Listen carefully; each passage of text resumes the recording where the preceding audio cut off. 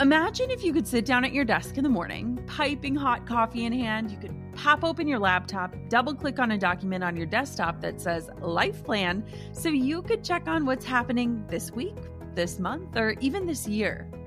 Well, I want to help you create that plan. Let's spend 5 days together making a roadmap for your future so that you can live all the rest of your days on purpose. Yes, you can own the future that's coming your way. The 5-day Own Your Future Challenge is absolutely free to join, and I've got a spot with your name on it. Don't let another week, month, year, or even decade pass you by without owning the vision for who you want to become and the impact you want to make while you're alive.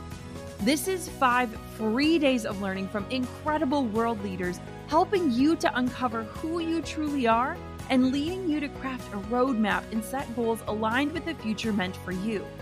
This is important. Join me and other amazing global leaders and experts to help you own your future starting May 11th. You can join right now for free at jennaschallenge.com. That's jennaschallenge.com for the 5-day Own Your Future Challenge. I can't wait to see you there.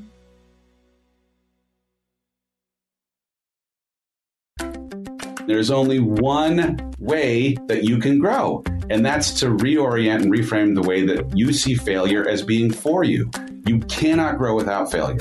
It is an impossibility. Hey, my name is Jenna Kutcher, and I am obsessed with all things business, marketing, numbers, and helping you to navigate both the messy and the magical seasons of this thing called life. I'm a small town mama who took a $300 camera, grew a successful photo biz, and now I work from home and run a 7-figure online business. I teach you the tried and true secrets to building a career you adore. Shy away from the real talk? No way.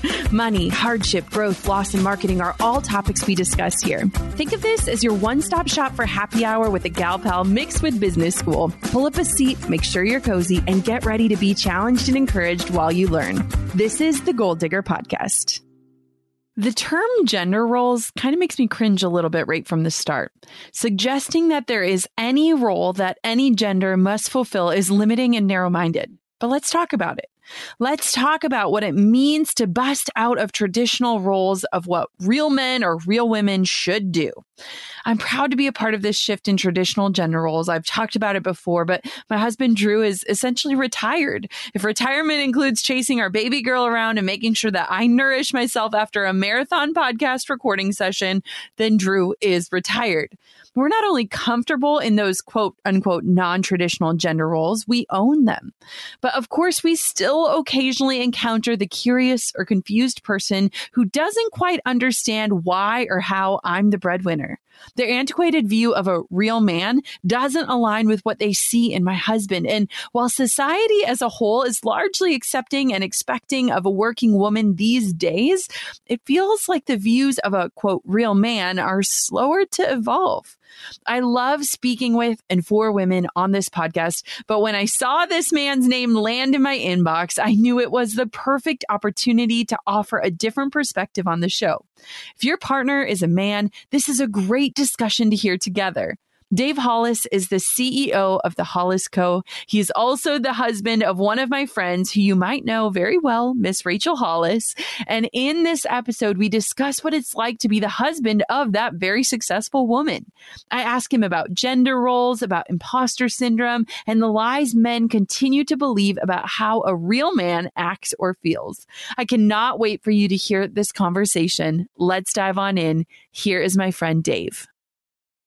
Thanks to Fiverr for supporting Goal Digger. It's so easy to find freelance talent for your business or projects. Don't waste any more time. Get 10% off and the service you deserve at fiverr.com with the code GOALDIGGER.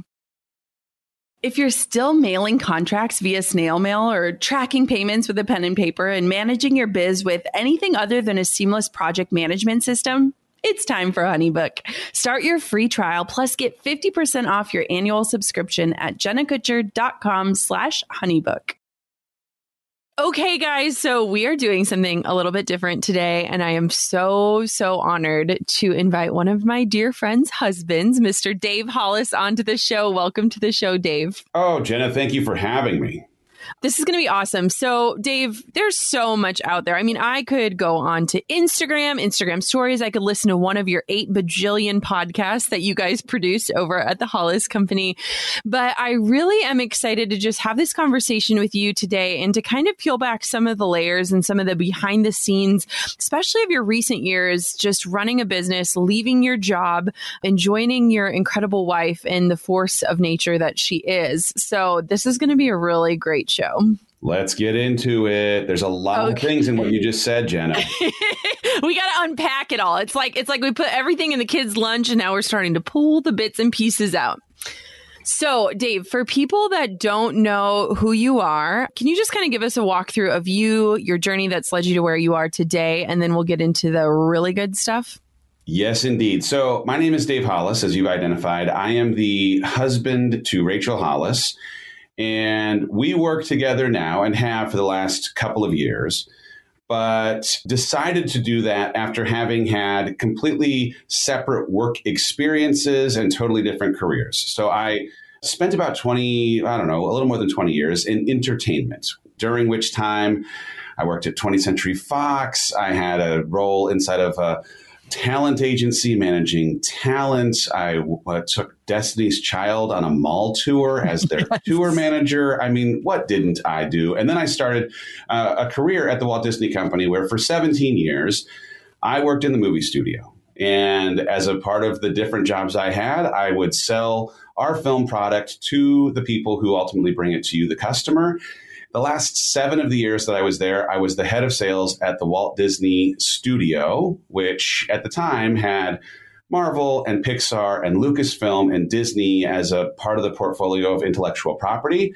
And it was the greatest job on earth until it wasn't the greatest job on earth. And in the midst of it not being the greatest job on earth and a strange bridge between 30 and 40, I started asking a bunch of different questions about why the heck I was on this planet and what it would mean to take some chances outside of things that I'd been previously super comfortable staying connected to, like certainty and predictability and my title status, to go do some work with my wife. And here we are now, 2 years later, not in Los Angeles, but now in Austin, Texas, working at the Hollis Company as we pursue this hope to put tools in people's hands that if and as they decide to use them, they might make their lives better. I love that. And one of the first things that comes to mind when you're talking about this, like as you're saying it, the word status kept coming to me. And I actually, Dave, out of the two of you, you and Rach, I almost identify with you more in a lot of just the ways that you think and the beliefs and the patterns that you've held for your life. And when I was visualizing, if I close my eyes and visualize that shift from leaving that place of status with Walt Disney to now working with your wife, walk me through what that felt like for you. Oh, my goodness. It was so interesting and hard, complicated and amazing. Like so many of the emotions all rolled up in one.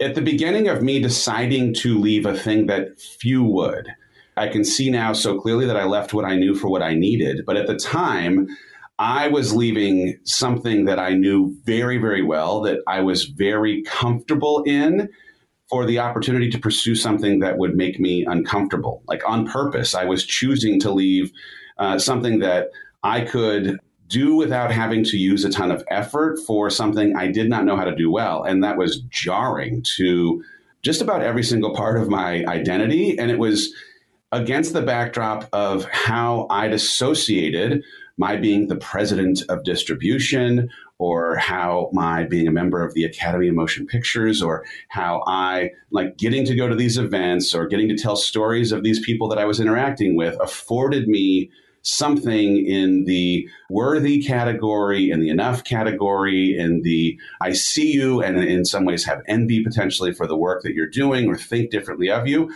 to leave those things and then have to hope that there could still be that affirmation in the pursuit of something that absolutely made more sense to me because of what I knew we were trying to go do, but yet because there was not yet proof in some of what we might have in the world of impact, it left people scratching their heads. And at first, to be honest, I was so worried, so worried about what people would think of me making a choice that totally made sense to me and us, but that did not for them totally compute. Like they had this construct that they were continuing to live inside of. And I was suggesting that I was going to leave that construct. And they, in some ways, I'm sure there was like this, what does he know that I don't? Because I'm staying inside of this space. But there was also some legitimate, like, have you lost your mind? Should we check you into a place of some kind? I mean, I'll tell you a quick story. It's interesting. It illustrates a little bit of, at the time, the context that I did not have that I benefit from now. When I was leaving the company with the title that I had and the worry of what other people were thinking, one of the things that I approached my wife in the conversation around how we would do this work together with was this topic of title. She had founded her company, previously Chic Media, spent 15 years worth of time building it into something that I could even consider leaving the Walt Disney Company for. And as much as we made this decision before Girl Wash Your Face came out, which was a huge inflection point in the business, she spent those 15 years, a decade and a half of blood, sweat, tears, helping, pour into a community and stay connected in a way that would afford the work that she was doing to actually connect.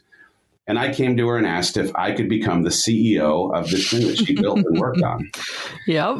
My request, I could justify it all day long because, man, I'd had this storied career and I felt like I had and do have some amazing things that come in to an environment that were absolute needs of her business, right? She's the visionary creator. I'm the practical, pragmatic operator, integrator. And the combo of our two sets of skills are part of what makes this company work as well as it does. But my ego was the thing that was asking for a title.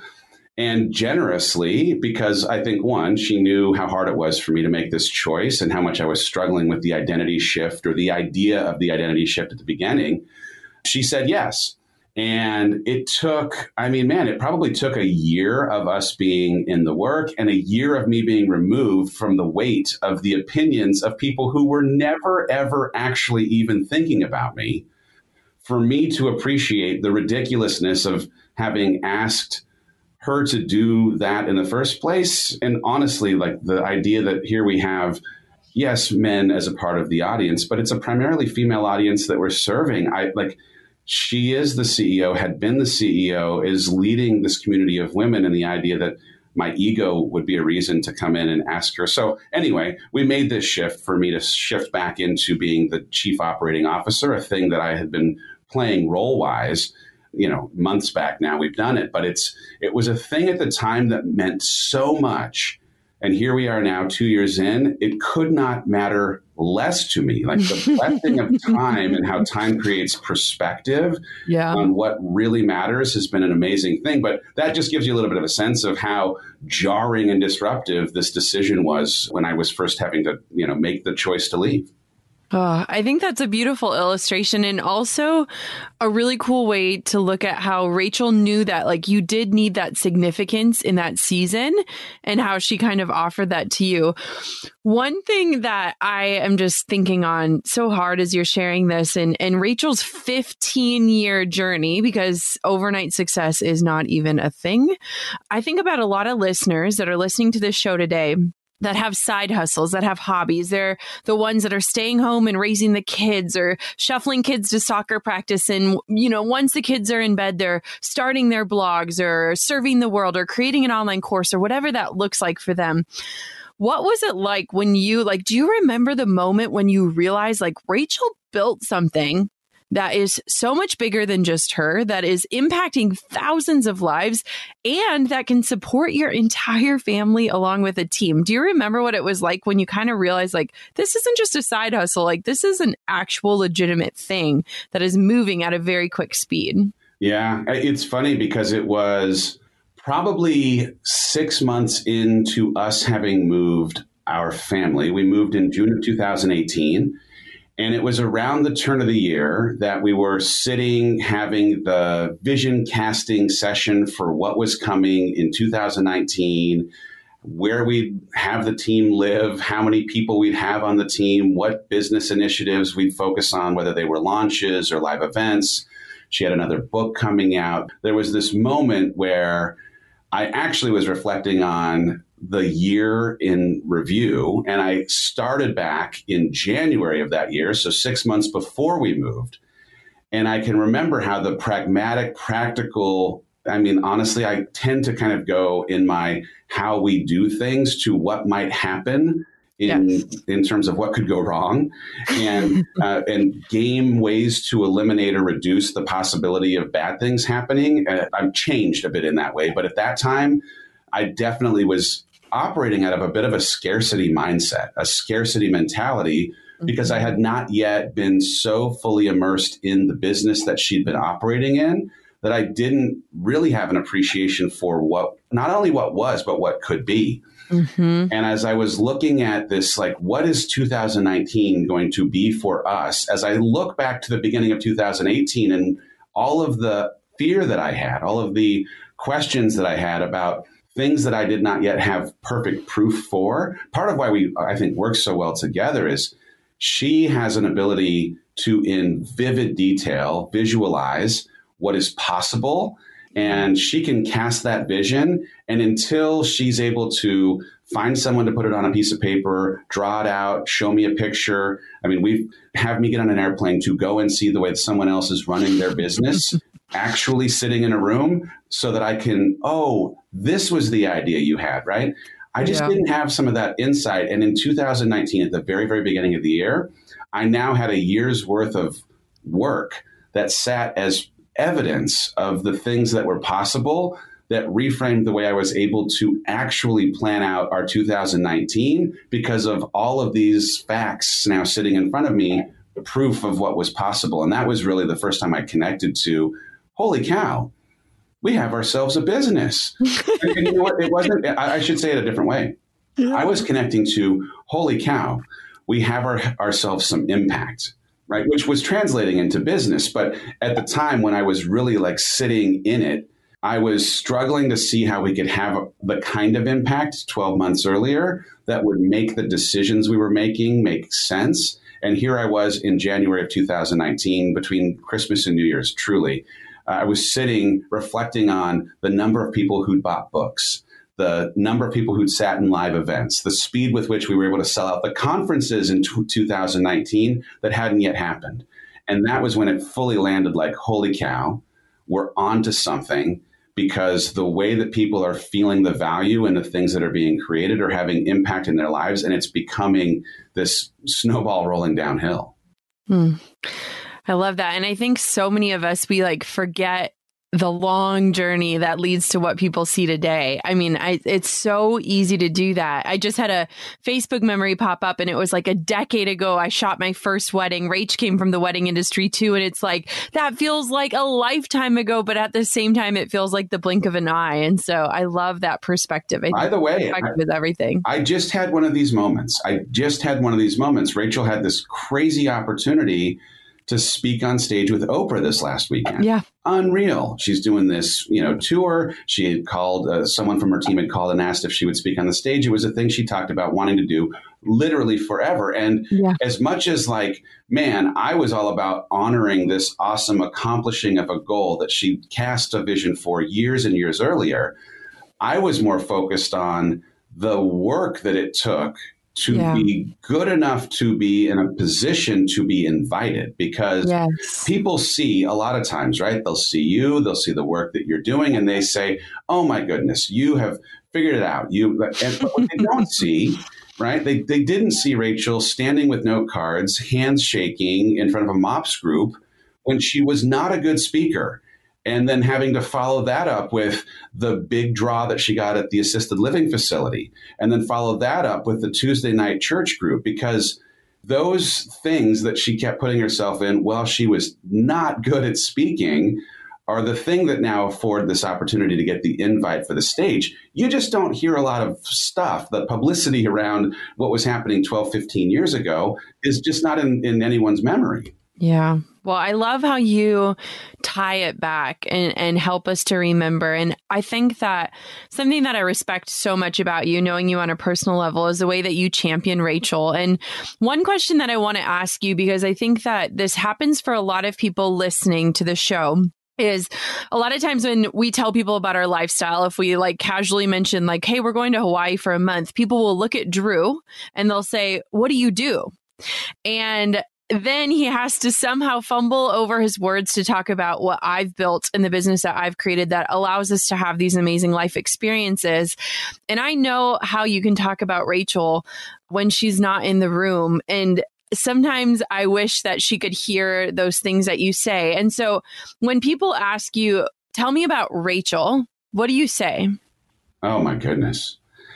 Well, I mean, I talk about how proud I am of her because of the example that she was in my life for helping me believe in what I'm also capable of, right? Like the work that she does for the community, the work that she does on stages or through coaching or any of the work that she does, that work has had as much effect and impact on my life and the life of my kids. So, I mean, I start from this very legitimate place of an appreciation for her willingness to utilize the gifts that she has been afforded to not just bring light to the world, but bring the possibility of what your life can be if you believe that you are worthy of fully living into it.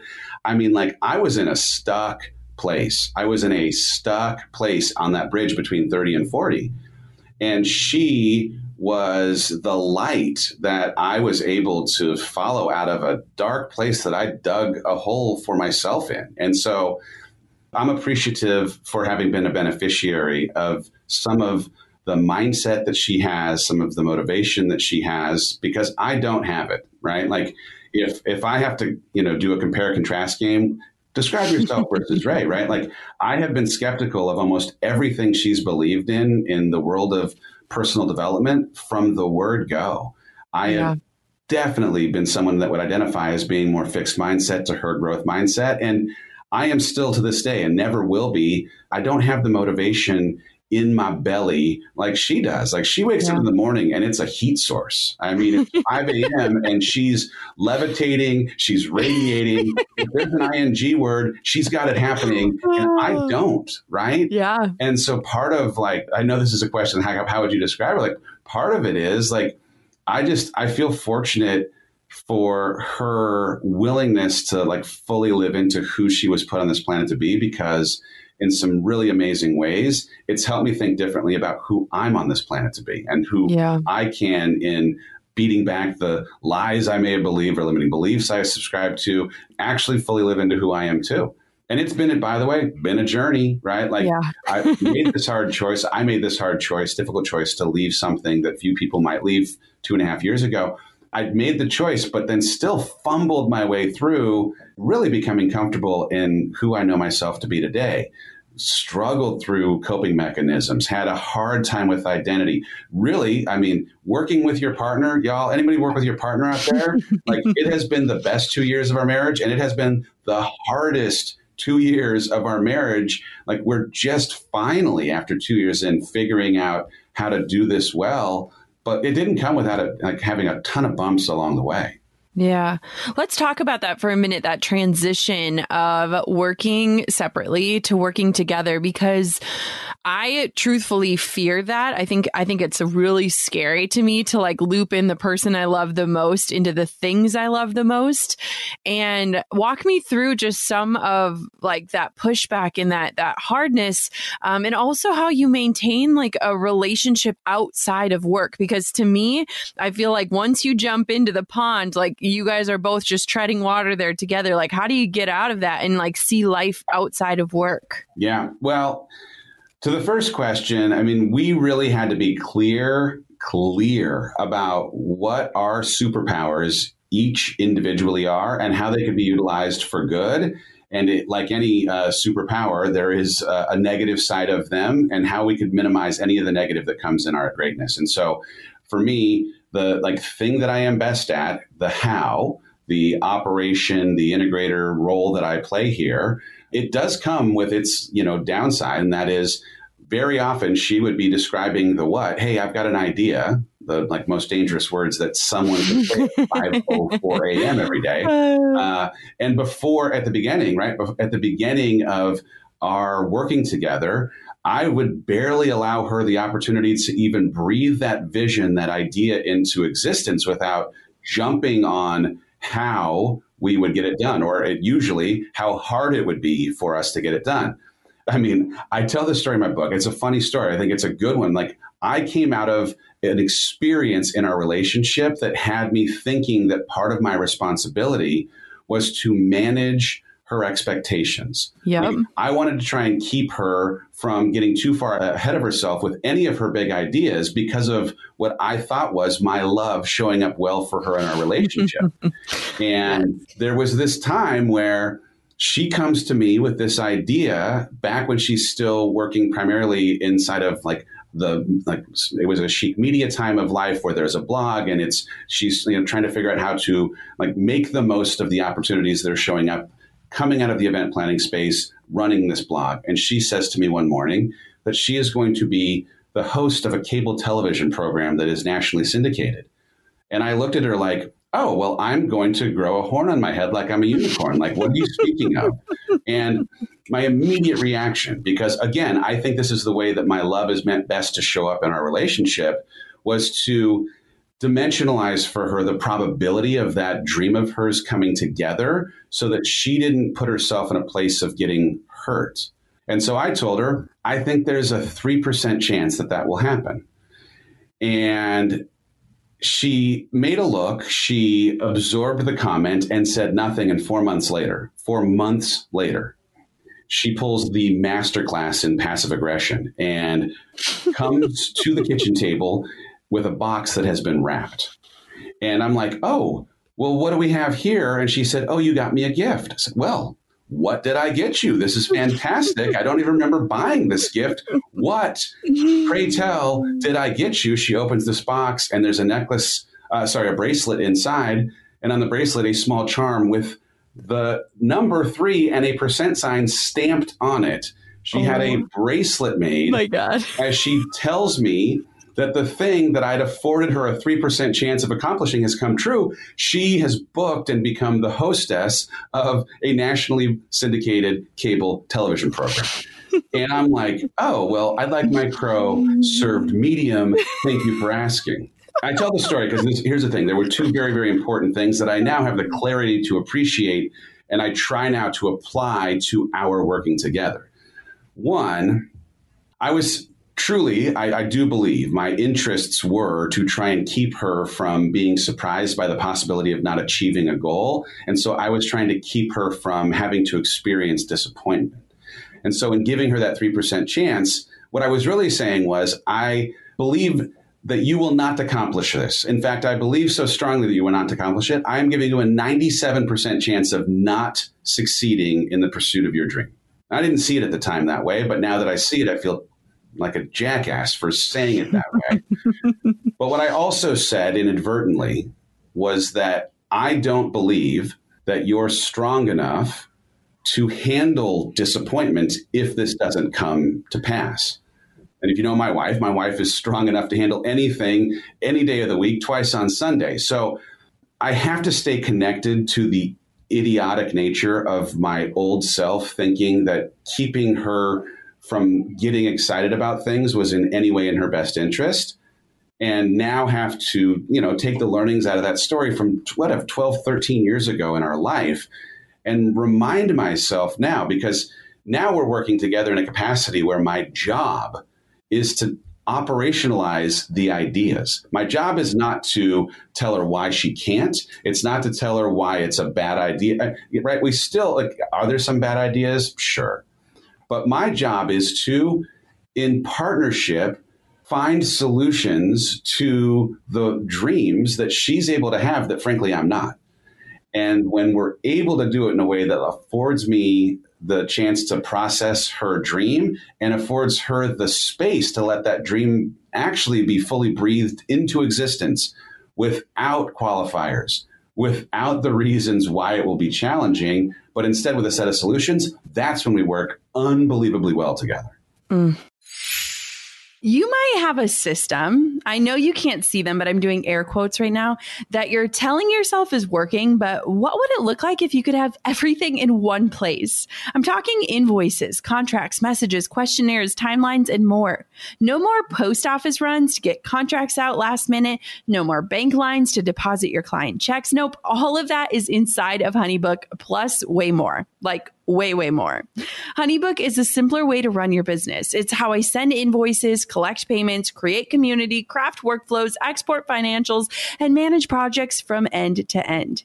Hear me when I say my system pre-HoneyBook was archaic and frankly almost scary. I'm talking night terrors, waking up thinking I lost a contract or forgot a key date in a project timeline. If that sounds like you, HoneyBook will make you sleep like a sleep-trained baby. Start your free trial plus get 50% off your annual subscription at jennakutcher.com/honeybook. That's jennakutcher.com/honeybook for 50% off your annual subscription. This past launch, my team and I were content creation machines. Blogs, podcasts, graphics, emails, like we churned out tons of stuff in-house, but there was one thing we couldn't do ourselves that was actually key to the success of our launch. We used a freelancer on Fiverr to create eye-catching animated videos that served as Facebook and Instagram ads.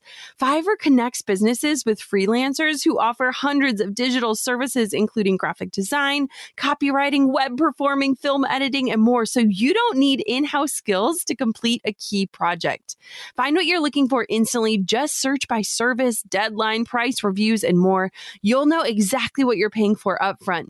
No negotiation needed with 24/7 customer service and quality talent that you can count on. Take 5 and check out Fiverr.com. You'll receive 10% off your first order if you use my code GOLDDIGGER. It's so easy. Don't waste any more time and get the service you deserve by going to Fiverr.com, code GOLDDIGGER. Fiverr, it starts here. What you just said, have you guys read the book Traction? Yeah. Oh, yeah. Yeah. So it just reminds me. Half the team read Traction right now. Yes. Love Traction. If anyone's listening and they haven't read it yet, we talk about it in my episode way back with Dean. But it reminds me like the separate roles of visionary and integrator. Like I honestly read the definition of visionary often, because a lot of times it's easy for us to try to manage both roles. And truthfully, those two positions are meant to butt heads sometimes, to challenge each other, to really see how is this vision going to actually come to life? Who's necessary to make this happen? And so it's amazing to me that in your marriage, you guys are able to balance these two roles, and always not perfectly, but to be able to play off of each other's strengths. Because I feel like you just said, when you guys can like stand in that truth and stand in your superpower, that's when the real magic happens. But that doesn't happen without a lot of learning moments in between. Yeah. By the way, another great book along that same line is a book called Rocket Fuel. Yes. Yep. So, right. If you haven't read that, that's also, similar idea, really getting into the specifics of what an integrator can do and unlock for a business. And it's been a gift for us to spend time in it. You asked the question, I didn't answer it. How do we create the boundaries or the opportunity to disengage in the business after a certain amount of time? And that's complicated, right? Part of the complication is we legitimately love what we do. And so guess what? Are there certain things that we don't love? Do I love contract work? No. No. We're implementing some new human resources software for the team. Do I love? No. But on the whole, we really do love what we do. And so the idea that we would put a hard limit on, okay, after 6 p.m., we're no longer going to talk about this component or thing from work is cuckoo. We get too excited about it. And to try and put a limit on it would be putting a limit on kind of who we are at our core. But we're maniacal about our routines, the habits that we have for both our morning, but also some of the things that we have that reinforce our relationship values, like our standing date night. Every single Thursday night, it does not matter what week it is. And frankly, in the last couple of years, while we've had plenty of times when we loved each other more than we liked each other, we were still going on that date. and it's inside of the date, our commitment to intimacy. Like, I don't want to get too much into that because I don't know what kind of show this is regularly with that kind of a topic. But guess what? It's a priority in our relationship. And so we prioritize it as a thing. And that doesn't just mean what happens after a certain time of night in the bedroom. Intimacy is the way that we approach active pursuit of each other every single day, no matter what. Now, there are times, though we work together in the same building, that we decide that, it's not a far drive, but we're going to drive the 10 minutes from our house to office in separate cars.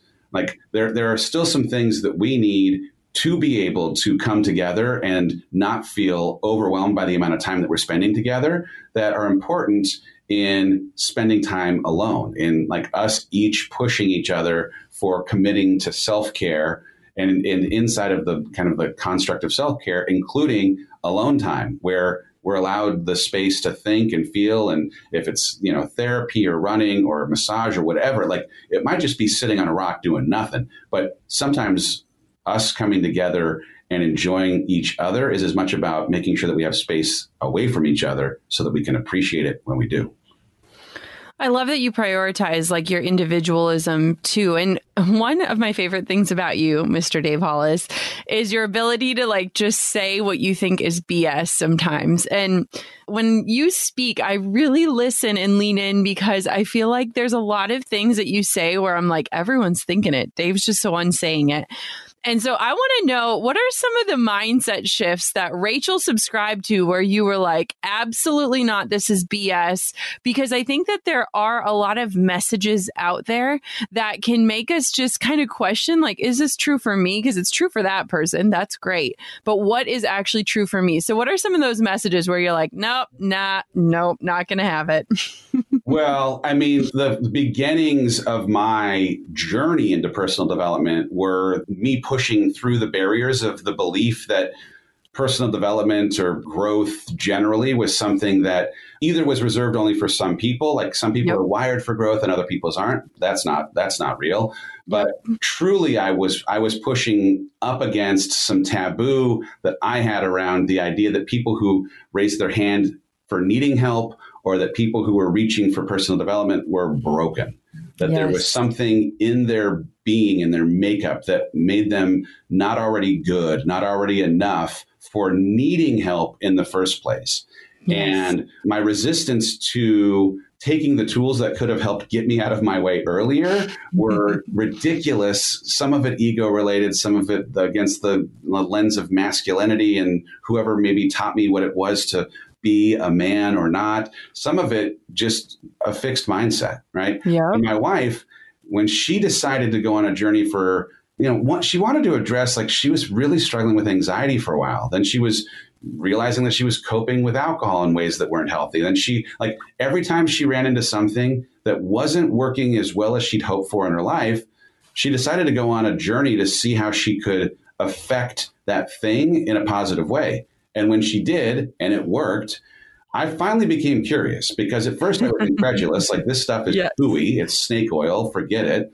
And then I'm sitting there stuck, and even stuck suggests that I wasn't descending. I was truly just becoming a lesser version of who I'd hoped to be as a dad, as a husband, as a person just falling asleep at night, not totally in love with how I was showing up and how little I felt like I was using the potential that had been afforded to me. And I started asking some better questions. My journey started on the couch of a therapist, to be honest, because I needed to understand why. Why was I struggling with the idea that growing like this was possible for me? Or why did I associate so many negative taboos to the idea of needing help? And when I started unlocking some of those answers at therapy, it worked, but it also gave me permission to sit in the audience of a personal development conference and then listen to a podcast and then read a book. And next thing you know, these tools work. Who knew? Who knew? And so, it slowly melted away some of the skepticism that I felt. And God, thank goodness for that. Yeah. Yeah. Well, and what I love about your book that just came out, Get Out of Your Own Way, you talk about all of these lies. And what I think is so beautiful is that you have these actual stories that happened in your life that share how you reframed your mindset, how you reshaped this lie to become truth. And the thing and the gift that both you and Rach have is the ability to tell stories that allow the reader to imagine themselves living in them, or to apply that principle to a story that they've lived in their life. What was it like writing a book, especially when you live and sleep and breathe next to a New York Times bestseller? What was that process like for you? Because writing a book to me sounds like the most daunting, like soul crushing, beautiful experience ever. It was way harder than I thought it would be, Jenna. I mean, like, I cannot overstress. I can't say enough that it was hard. So here's what's crazy. Just like to paint a little bit of a picture of the like arc here. When I was first handed the printed out on 9.5 by 11, when I was first handed Go Wash Your Face on printer paper, right? Yeah. It's got a binder clip on top. It has not yet been submitted to the publisher, but it's done. I read it and had just a meltdown. I mean, I had a panic attack. Yep. Because for the first time, this is like our process is not one of sharing our work as we're going. The process was, here's the finished product. What do you think? Yep. And what I thought was, and what I told her was, you cannot publish this book. Yep. I, like in my bones, was certain. And if you've got a partner who has that, like the voice of certainty that they go to when they really want to make sure you know that they know, I used my certainty voice to tell her, you can't publish this book.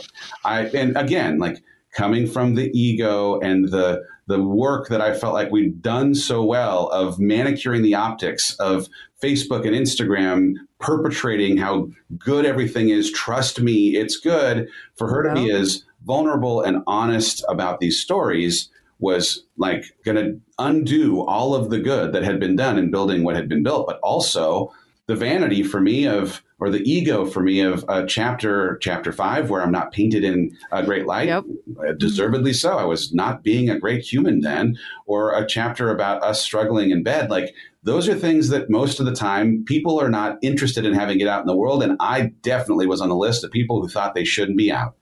And then I saw the power of honestly sharing these stories, and it fundamentally changed the way that I thought about how, one, universal struggle ends up being. Everyone, if you're listening and you're struggling, good news, you're human. We're all struggling, right? Like, there's just universalness to it. And storytelling about things that you're going through with honesty is the way other people can see themselves in your story. That is great for me to have come to that recognition as I start writing my book.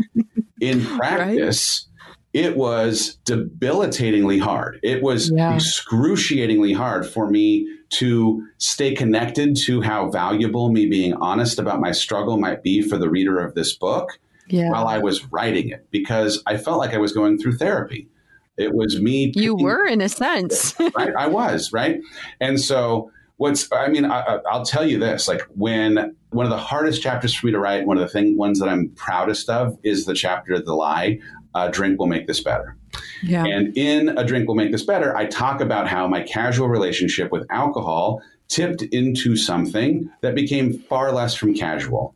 Yeah. And it's written very much in real time as I am writing the book, as I am learning to work with Rachel, as I am struggling with the identity shift from having left Disney for the Hollis Company, as I'm like scaling a business faster than I frankly have the skill set to handle every single day. And in managing that anxiety and managing the stresses and the pain and the imposter syndrome and the feelings of my humanity, I decide to, take what was a casual relationship and mute some of those feelings in a way that has me drinking more than I ought to. And it wasn't until I got the edits for the book back. Like, I got the edits back. Here I am. I have finished this book. I am unbelievably proud for having pushed through all of these feelings of, am I good enough to write this book? And, as much as Rachel and I, for sure, are not in competition with each other, we wouldn't be human if there isn't a part of me that's like, man, she has written two of the most prolific books in the last decade. in the last 2 years. And here I'm going to try and follow up on that. Like, will anyone try to compare what I've created to what she created? And any of those insecurities now, as I get the edits back and I open up this manuscript and it's all red. And the only thing I can truly see in that red is all of the insecurity you had about your ability to write has been confirmed in these red letters. Yeah. And my uncasual relationship with alcohol went to a place that on that day, I had to decide, did I want to actually make it to the release of this book? That I want to show up for my family, my team, and my wife? Did I want to experience the benefits of the growth that I knew I was actually, like, I knew intellectually that I left Disney to go pursue discomfort. Yeah. It made perfect sense. And here I had to, on the day I got these edits back, decide, did I want to actually be the recipient of the fruit of that growth? Because alcohol is not a local anesthetic, right? If you've got a coping mechanism and you think that it's only treating the anxiety, I have bad news for you. I was taking the anxiety away at the same time I was taking the joy away. I was taking the, imposter syndrome away. At the same time, I was taking the opportunity to learn and grow from me not having the ability to do the work I was doing.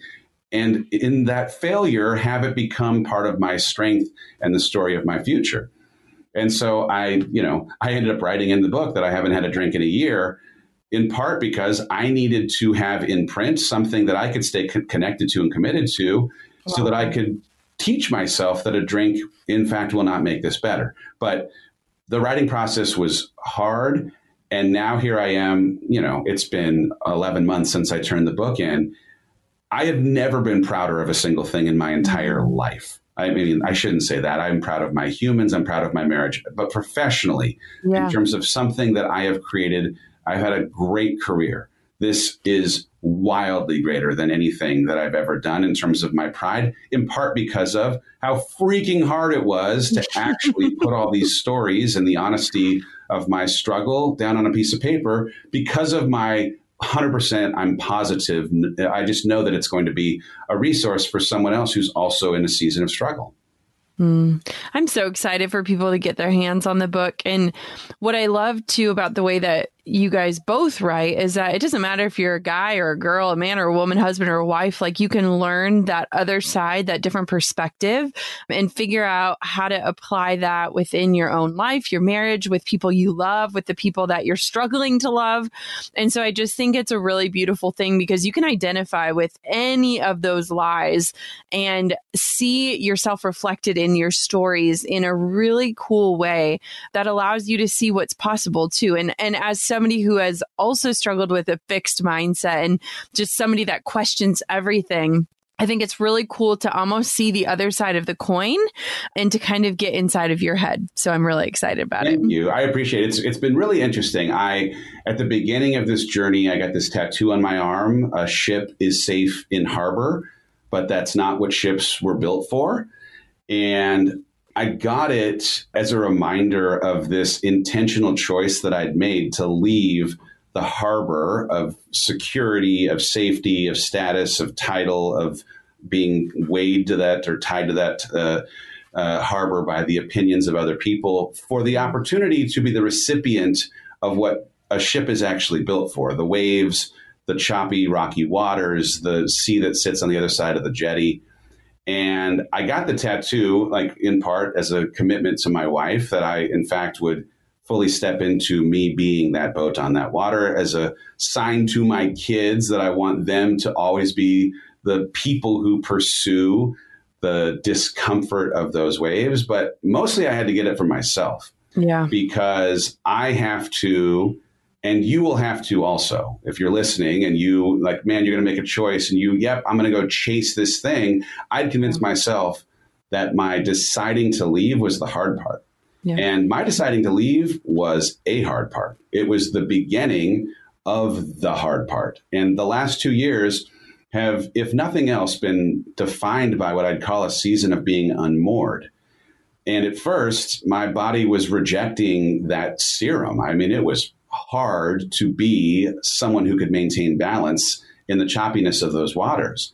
But as I've now grown into and become comfortable with my identity, I'm the captain of this ship. And I look at that tattoo now in the mirror and I remind myself in a way that would have me, if I was at one of Rachel Hollis's conferences, I'd be doing the dang Wonder Woman pose when I look at this thing. Like, I look at that tattoo and I'm like, you're damn right.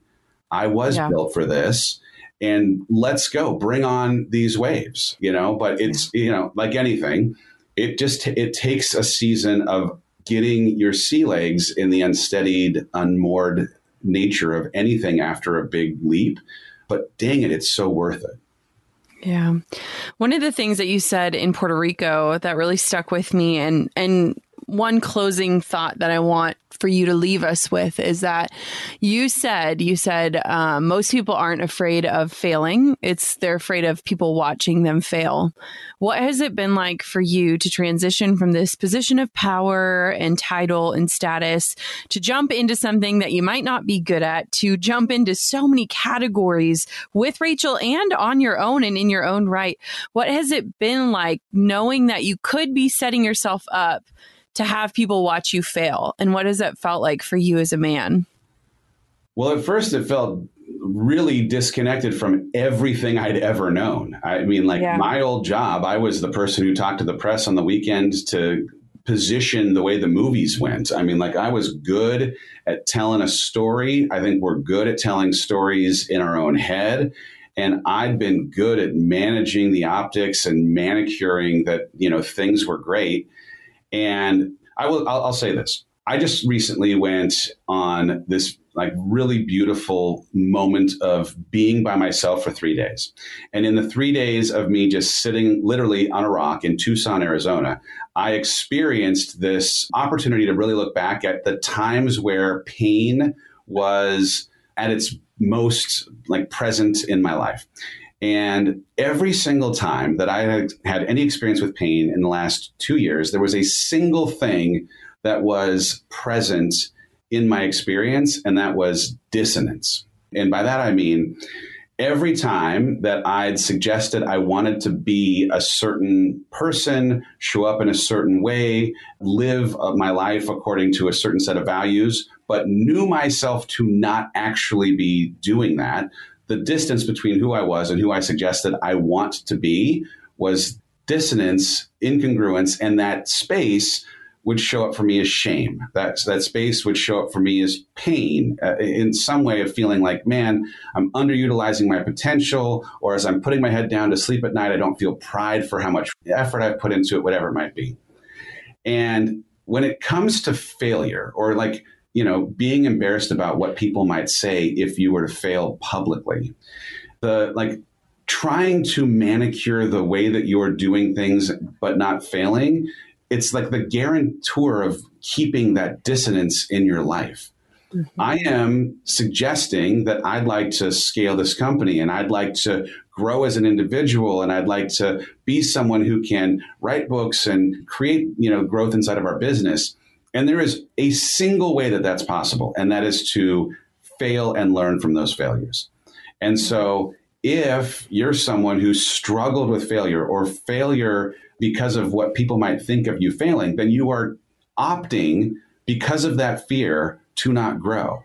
And I can tell you with every ounce of certainty in my body that I had in what I left at the Walt Disney Company because of, and I just want to be clear, I left certainty and security because of how strong the teams were, because of how strong leadership was.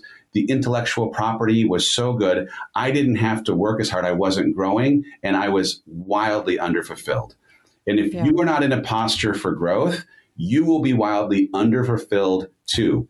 And there's only one way that you can grow. And that's to reorient and reframe the way that you see failure as being for you. You cannot grow without failure. It is an impossibility. The only way that you grow is through failure. And so, if I say I want to be these things, or grow the company in this way, or show up this, well for these people that mean something in my life, I have to be willing to try things I haven't before, so that I can hopefully get most of them right. But in the times that I don't, learn from my mistakes, apply those learnings to who I am, so that I can show up better. Dave, thank you so much for everything, for sharing, for coming on, for keeping it real. I am so grateful. Where can everybody connect with you, grab your book, learn from you, all the things? Well, thank you, Jen. I really appreciate you having me on. It's such a pleasure, not just to be able to come onto a cool show like this, but to be able to talk to a friend. I appreciate it. On social is where most of our things live. I'm at Mr. Dave Hollis or Dave Hollis on Facebook. The Hollis Company has a website, thehollisco.com, where you can find information about our live events, this darn book, our coaching, or our product, all the stuff. It lives there. But yeah, as you say, this book just came out this last Tuesday. I am so on fire for it, and I want you so badly to, I want you to grab it. I rarely would just shill for something that I've made, but guess what? I am so dang proud of this book. If you go to getoutofyourownwaythebook.com, there's some cool bonuses that we made available for people that have bought this book, including a free e-course. So buy the book. If you don't like the book, send the book back, keep the e-course. But I'm telling you, this book was written with you in mind. Thank you, Dave. I hope you enjoyed the conversation just as much as I did. Dave and I recently spent some time in Puerto Rico together at a mastermind, and I told him, Dave, you can come on my show, but only if you are entirely honest and answer all of the questions. And he did just that. I'm so excited about his new book, Get Out of Your Own Way. It just came out. So if you haven't gotten a copy yet, go out and grab that and read about the lies that Dave has believed and overcome and the mindset shifts that has gotten him to where he is today. I sincerely love this conversation. I hope that you did too. Let me know who you want to hear from next. Hop on over to Goal Digger Podcast on Instagram. Tag the people that you want for me to interview and ask all the questions to. And like always, keep on digging your biggest goals. Thank you so much for hitting play on another episode of the Goal Digger Podcast. I'm over here giving you a virtual high five because you just finished another episode of the Goal Digger Podcast. Did that go by way too fast for anyone else? If you want more, head over to goaldiggerpodcast.com for show notes and all the discount codes from today's sponsors. And if you're looking for a new crew of movers and shakers like you to bounce ideas and ask questions, be sure to join my exclusive community for Goal Diggers on Facebook. The link's waiting for you at goaldiggerpodcast.com.